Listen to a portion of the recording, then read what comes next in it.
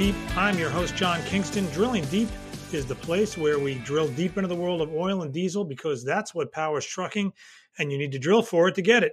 But we also drill deep into an issue of these times, and today we'll be talking about the other thing that allows trucks to move on down the highway, and that's a diesel engine. Alan Schaefer of the Diesel Technology Forum is going to be here with us. He's going to talk about how while hydrogen trucks may be the hottest, sexiest item of the day, and it may be the hottest idea of the future, the diesel engine is not sitting still and it's getting better all the time. The last few weeks on Drilling Deep, we've talked about how much diesel there is in the market, how the price has been steady, and you know what? I don't have anything new to say on that. The situation is the same. But I've always approached the question of oil and trucking from two angles. One is that it's the fuel that powers trucks and trains, but the other is that the price of crude is the primary determinant of the price of diesel, but also because so much of the trucking world is dependent upon moving equipment to drill for oil, it's equally as important. Flatbeds move drilling equipment, rail cars move sand, tanker cars moves water for fracking, and haul oil away from smaller wells that aren't hooked up to any sort of pipeline connection because they're too small or they're just too far away from the main pipeline. And the picture there isn't getting any better. The collapse in the U.S. industry is not showing any signs of easing. The Energy Information Administration puts out a monthly report called the Short-Term Energy Outlook. It came out this week, and what it shows is that we've still got a long way to go before we hit bottom. U.S. production peaked out at 12.9 million barrels of crude last November. It was about 11.4 million barrels a day in May. By next March, the report says it's going to be down to 10.6 million barrels per day. The full year average for next year is expected to only be a little bit higher at about 10.8 million barrels per day. So you can see, even after you hit that 10.6 trough, you're not going to get some big kick by the end of the year. And yes, it is true that the price of WTI crude has moved back up toward the $40 per barrel level. So we're not talking the prices in the 20s that we were talking about all that long ago. But global demand, even for next year, even for full 2021, is still estimated to be less than it was last year by a few million barrels per day. Note that global demand usually rises a little bit every single year. The shale industry also is extremely dependent upon a steady stream of capital coming from banks. So this really isn't just a price play right now. You can't just look at the price and assume, well, if it's going to go up, there's going to be a lot more drilling. Moody's said in a recent report, and I'm going to quote here, limited access to capital markets and high borrowing costs will continue to strain E&P credit quality and liquidity, especially as banks try and limit their exposures to the energy sector by curtailed lending to E&P companies. Limited access to capital is going to worsen the impact of weakening liquidity for a number of E&P companies while also impeding their ability to reinvest. That's also from Moody's. So the problem for the industry is not just that prices are low and demand is declining. It's also that banks don't want to throw money at it the way they might have in the past. I shouldn't say that they might have in the past, the way they did in the past. This clearly doesn't bode well for that portion of the trucking sector that is dependent on the energy business for its livelihood. My colleague at FreightWaves, Noy Mahoney, wrote recently about Vista proppants. Proppants are the little bits of sand that are in the fracking fluid. They get shot down into wells, and then those proppants, as they hit against the side walls of the well, open up little fissures that the oil and gas can come out of. That really is the process that radicalized the world energy industry. Vista recently filed for Chapter 11 bankruptcy protection with about $500 million of liabilities. It's down to less than 60 employees. It was close to 700 employees 2 years ago. That's the sort of numbers I'm talking about. The other thing that is hitting the transport sector right now is that the Brent WTI spread has come way in. This may sound like some sort of just bizarre thing that traders only care about, but you do need to care about it in this sector. It's below $3 per barrel right now. Back in April, it was more than $9 per barrel. And why does this matter? Because the wider the Brent WTI spread, the more incentive there is to move crude on a rail car and more incentive there is to export it. The tighter spread is seen as a likely reaction to the drop in U.S. output, but it means less demand for rail service to move crude, and it's going to hit the shipping business too. You think of all the pilot boats, the pilot tugs, and tankers, and any kind of shipping-related activity that went on in connection with the fact that U.S. crude exports had soared above 3 million barrels a day. So, see, this is another factor where the slump in oil price is going to hit the transport sector. There are forecasts out there that all these cuts out of OPEC, out of non-OPEC countries, and out of the U.S. are setting the market up for tighter prices by the end of the year. Let's hope that for the trucking sector, at least, that if those prices do rise and diesel rises with it, that at least they'll get a boost in activity on the upstream. The problem is it seems unlikely that the banks are going to open up the cash stream again as much as they might have in the past. That cash fueled so much of the activity before, but it's not likely to be there in anywhere near the same amount the next time around. All right, we're shifting gears now. This week I was honored to be a moderator on a webinar produced by the International Association for Energy Economics on trucking and the energy that is going to propel it for years to come. We had my colleague from FreightWaves, JT Engstrom, on there. He talked about trucking in general. We also had a guest who talked about hydrogen.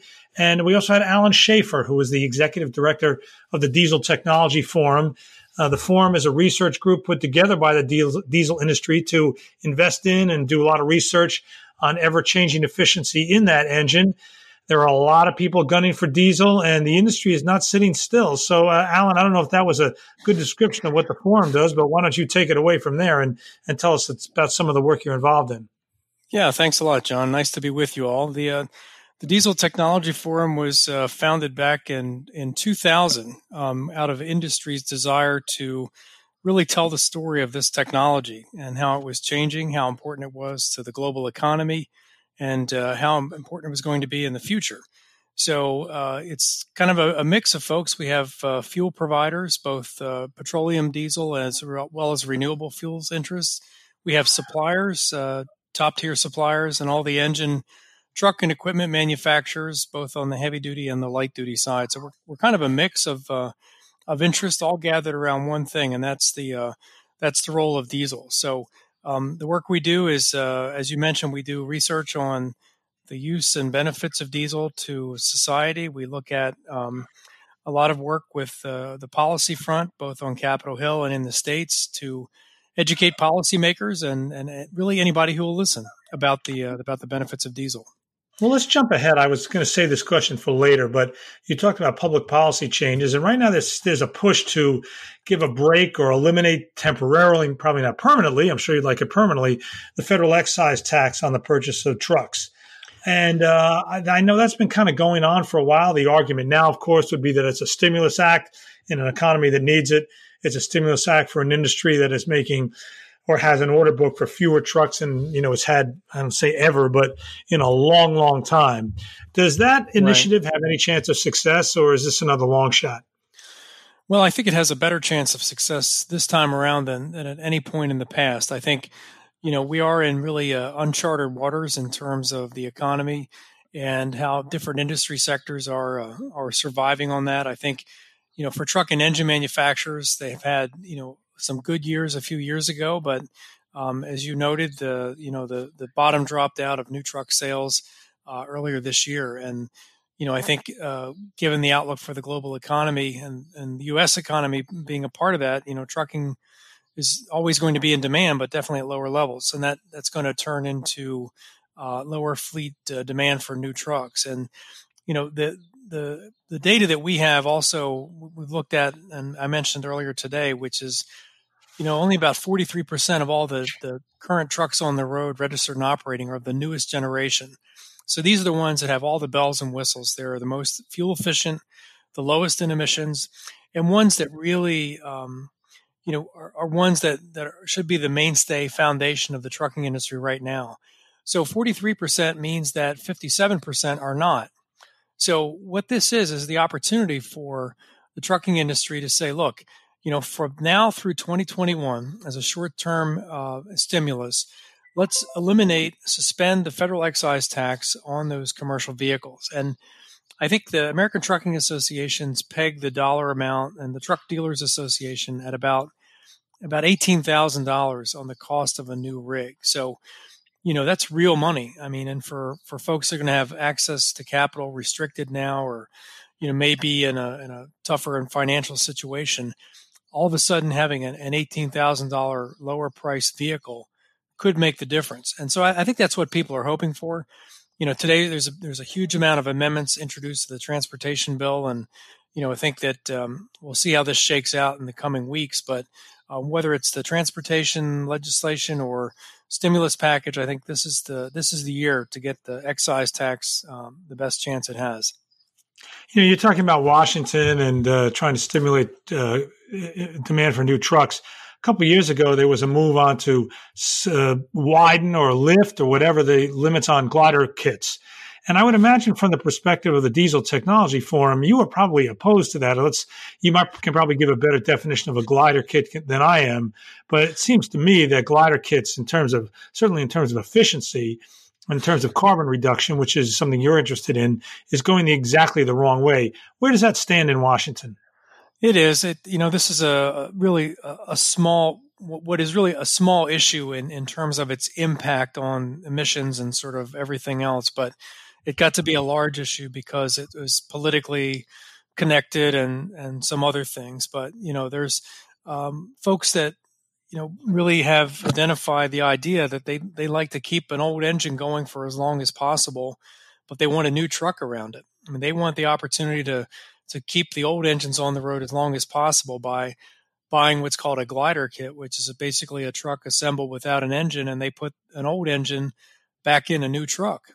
And so while the brakes are new and the frame and all the other parts are new, the engine is not. It's an older vintage generation, and that means higher emissions and, lesser controls on particulates and NOx and other things. So it's a small, really niche kind of thing, really almost one or two dealers in the central U.S. that really were, found this little cottage industry out there, people that wanted to, kind of skirt around the obvious thing of buying a new truck and, kind of bandage up the old one, so to speak. But where it stands right now in Washington is EPA has just basically let it sit there. They're really not doing anything with it that I can tell. I think what their main focus is on now is the Cleaner Trucks Initiative, which is setting forward the new emission standards for commercial vehicles in the future. And, that's a Herculean undertaking that's far more important than, dealing with a small kind of a sidebar issue like this. So in terms of the cleaner trucks going forward, how much of this is going to be a function of using renewable diesel or biodiesel? Let's point out the renewable diesel and biodiesel are not the same things. They kind of come from the same sources, but renewable diesel is more heavily processed. The end product can be, you could run a truck full of renewable diesel. You can't run a truck full of biodiesel. Biodiesel is a blend stock. Well, maybe you could, but you'd have a lot of problems. Well, here's the thing, though. The new rules that are being talked about by EPA right now has nothing to do with the use of renewable diesel or biodiesel. So EPA is going to establish a future allowable engine emission standard and a range of other things around that. But it will all be based on the foundational certification fuel, the D975 distillate diesel fuel, ultra-low sulfur diesel that we know today. So it doesn't portend anything about changing fuels. The notion about using low carbon fuels is really a fleet decision, or a city or an area deciding that they want to do more for reducing carbon emissions in a particular region. So they would invest in those kind of fuels to do that. So the engine and standards, EPA sets those, and those must be met. Doesn't have anything to do with renewable or biodiesel fuel at this time. Okay. At a time like this, you've got really low diesel prices. Certainly low diesel outright, low diesel adjusted for inflation are very low. Does this help your case in terms of swatting away competitors, or is it a longer term battle? Well, I think it's a longer term battle. Diesel fuel prices are, up and down all over the place. I think where that has mattered more is really in the opportunity that has been there for a market growth for light duty diesel vehicles. And, this is, as a sidebar note, this is the first year that you can buy a full size pickup truck with a diesel engine option. So General Motors, Ford, and Ram all have a 3-liter diesel engine option for consumers, kind of the first time ever. So that's a big deal. And for consumers, the price of diesel fuel is a factor that goes into that decision-making process about whether or not to buy that truck with the diesel, because it is a premium. and the fuel does cost more than gasoline at the current time. So it's a calculation about how long you're going to keep your truck, how you're going to use your truck, and just whether or not you like diesel and you're willing to accept a higher price and differential between gasoline, which we find a lot of diesel folks are. So on the light duty side, the price of fuel matters a lot more. I think on the trucking side, there's a level of just becoming accustomed to this kind of $2 to $3, maybe more than that in the West Coast particularly, price of diesel, and it just gets factored into the cost of doing business, to freight rates, and to whether or not there's fuel surcharges being put in times when the prices go way up. But I think folks are just sort of, like I said, they accept that and they sort of understand it, and it's sort of part of the mix. So I don't necessarily see higher diesel fuel prices impacting competition with alternatives, because the alternatives, let's face it, they have a much higher mountain to climb in terms of not even having infrastructure in place, not even having service networks, not even having enough stations really to run the irregular routes all over this country that the trucking industry does every day. So those are far more of a showstopper kind of issues than diesel fuel prices. So let's jump to the question of what's going to propel trucks in the future. That's what we spoke about this morning on the webinar. We did not have anybody there from the battery side, but I think the consensus in the trucking industry is that the weight of batteries is probably going to make that a non-starter. That leaves you with hydrogen. And as I noted, Nikola Motor just had its IPO in the past couple of weeks, and I don't know where it stands right now, but at one point they had a greater market cap than Ford, even though Nikola produces exactly 0 vehicles, and that revenue is a cash burn. Clearly, there's a lot of people who think there's a terrific future for hydrogen in semi-trucks. What's the competitive landscape look like right now for you? Well, we have members that are dabbling in all of these technologies, because at the end of the day, what they want to do is serve their customer the best choices that they can for the best combination of things that customer needs to do their job. So if a customer happens to be in a nexus area where there might be a more rapid development of infrastructure for an alternative, or they may have a particular captive fleet kind of operation or a route that's run 300 miles every day back and forth up and down an interstate to 2 different points, those are the kind of operations that might be most conducive to these kinds of alternative fuels, which do have quite a bit of limitations, both on range and fueling capability. But I think that, it's an interesting time, obviously, to be in the business, because there are so many things being talked about. But I'm glad you mentioned up front that, for a lot of these companies, the kind of the unicorns, if you will, that have made these big splashy announcements, we don't have any trucks on the road yet.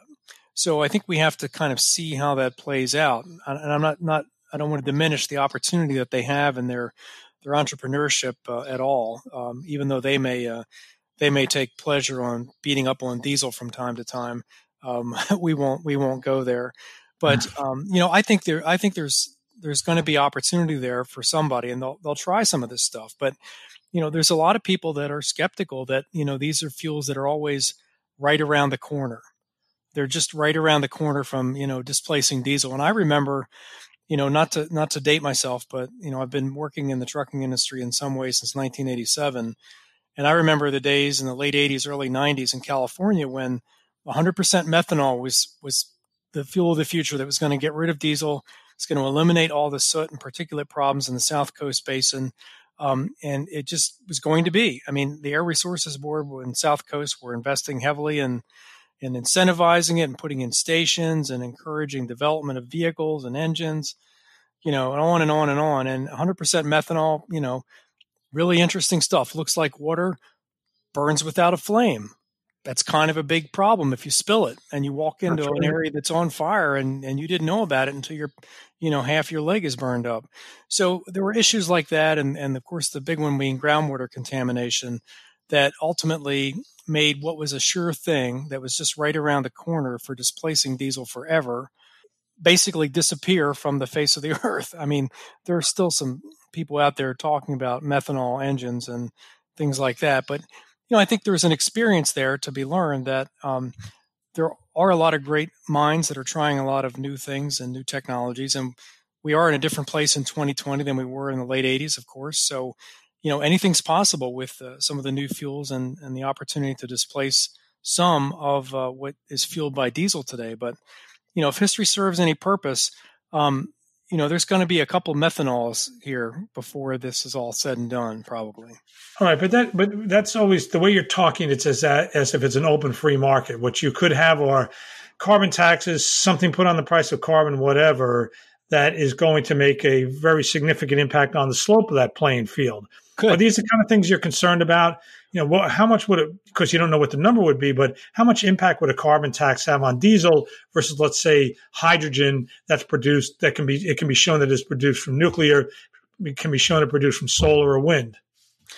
Well, of course, all of those considerations are really important ones, and a carbon tax would certainly send a signal to the markets about, what the economics are going to be for continued use of one fuel option versus switching to another. But, I'm mindful that this administration is, disconnected from the Paris Climate Agreement and does not pursue that as a policy. So until we have, more of a national coordinated consensus view on that, I think, it is only an aspirational thing for some. I think, again, going back to the truck and engine makers, they want to do, what's right by their customer. And when customers sense that it's time to, put forward a different kind of model for trucking, a different kind of fuel base, and, our pricing needs to change because this new carbon tax is going to, severely impact our fuel costs,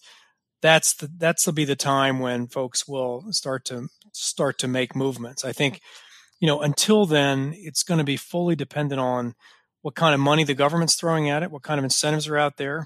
UPS gets a lot of coverage. They have a gigantic fleet, obviously a gigantic amount of capital. They can be a laboratory for all kinds of fuels and technologies, and what they do is important work to show everybody else. But that's not the typical trucking fleet, as you know. I mean, the typical trucking fleet is a small guy with 10 or 12 trucks.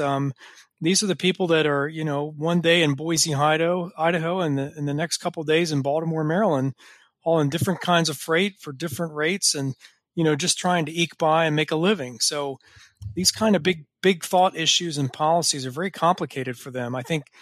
And I would just, as you maybe just back out to a 30,000 foot view, if we are looking at ways to reduce carbon consumption, I think, the new efficiency of the diesel engine that we have today is extraordinary. And the incremental benefit to be gained from getting rid of a 2005 or 7 engine and replacing it with a 2020 or later model year, 2015, 2018, whatever, the newer generation is substantial. And, we should not overlook that part of it, because that is the part, it's like, hitting singles in baseball. Rarely does the home run win the game. It's that steady hitting of consecutive singles, doubles, just consistent play along. And I think that's what we need to have, and more to accelerate the introduction of newer technology. Sure, some of these alternatives are going to be really attractive to some, and maybe at some point to more. But, at the moment, we're just not there yet. Can you give for our last thing, we've kind of run out of time here, but can you give some quick numbers on how much more efficient the average diesel engine is now today than it was, I don't know, whatever time frame you want to do, 5 years ago, 10 years ago, a year ago? Yeah, typical people always do some interesting comparisons. The comparison that was done this morning showing that trucks are only 5% of the vehicle population, but they consume, they drive, 20% of the miles and consume 30% of the fuel. These are 80,000 pound trucks hauling all the stuff that you and I need every day. So imagine for a moment if we made everybody have individual personal car trips to pick up all their stuff directly from the distributor. So, for some of those comparisons, it makes me cringe a little bit that they're almost non-starters. But I think that, we have the opportunity to grow even further than we are today. The average truck on the road, 20 years ago, 5.5 miles a gallon. People didn't really know about that a lot. And, you said that, and cars were getting 25 and 30. People, oh my God, what's industry been doing? Well, again, 80,000 pounds versus, 3,000 pounds. But, today really we are in the place where the new generation trucks with the SCR systems are cranking in consistent 7, 8, 10 miles a gallon for a lot of the folks that are really doing it right and monitoring things. And we've seen through some of the Department of Energy super truck programs that Volvo and Daimler and Cummins and some of the others have been involved in. They've demonstrated over 12 miles a gallon on a Class 8 tractor trailer fully loaded. But it's not just the engine, it's the whole package. It's the transmission integration, it's the aerodynamics, it's the rolling resistance of the tires, it's all of that stuff.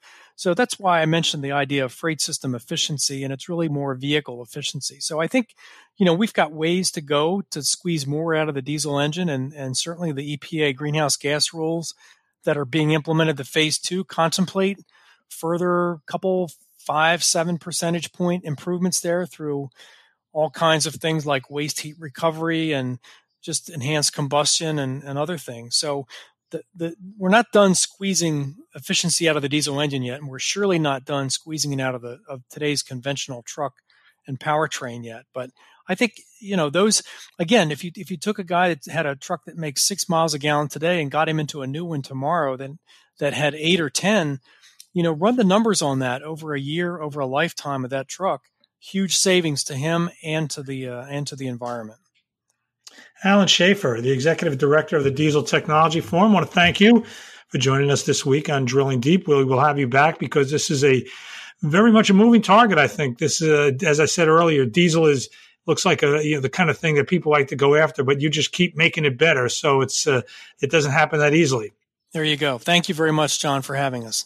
So anyway, you've been listening to Drilling Deep. I'm your host, John Kingston. Drilling Deep is part of the FreightCast family of podcasts here at FreightWaves. We talk about oil. We talk about other stuff. We're here every week. We hope you join us again. Thank you very much.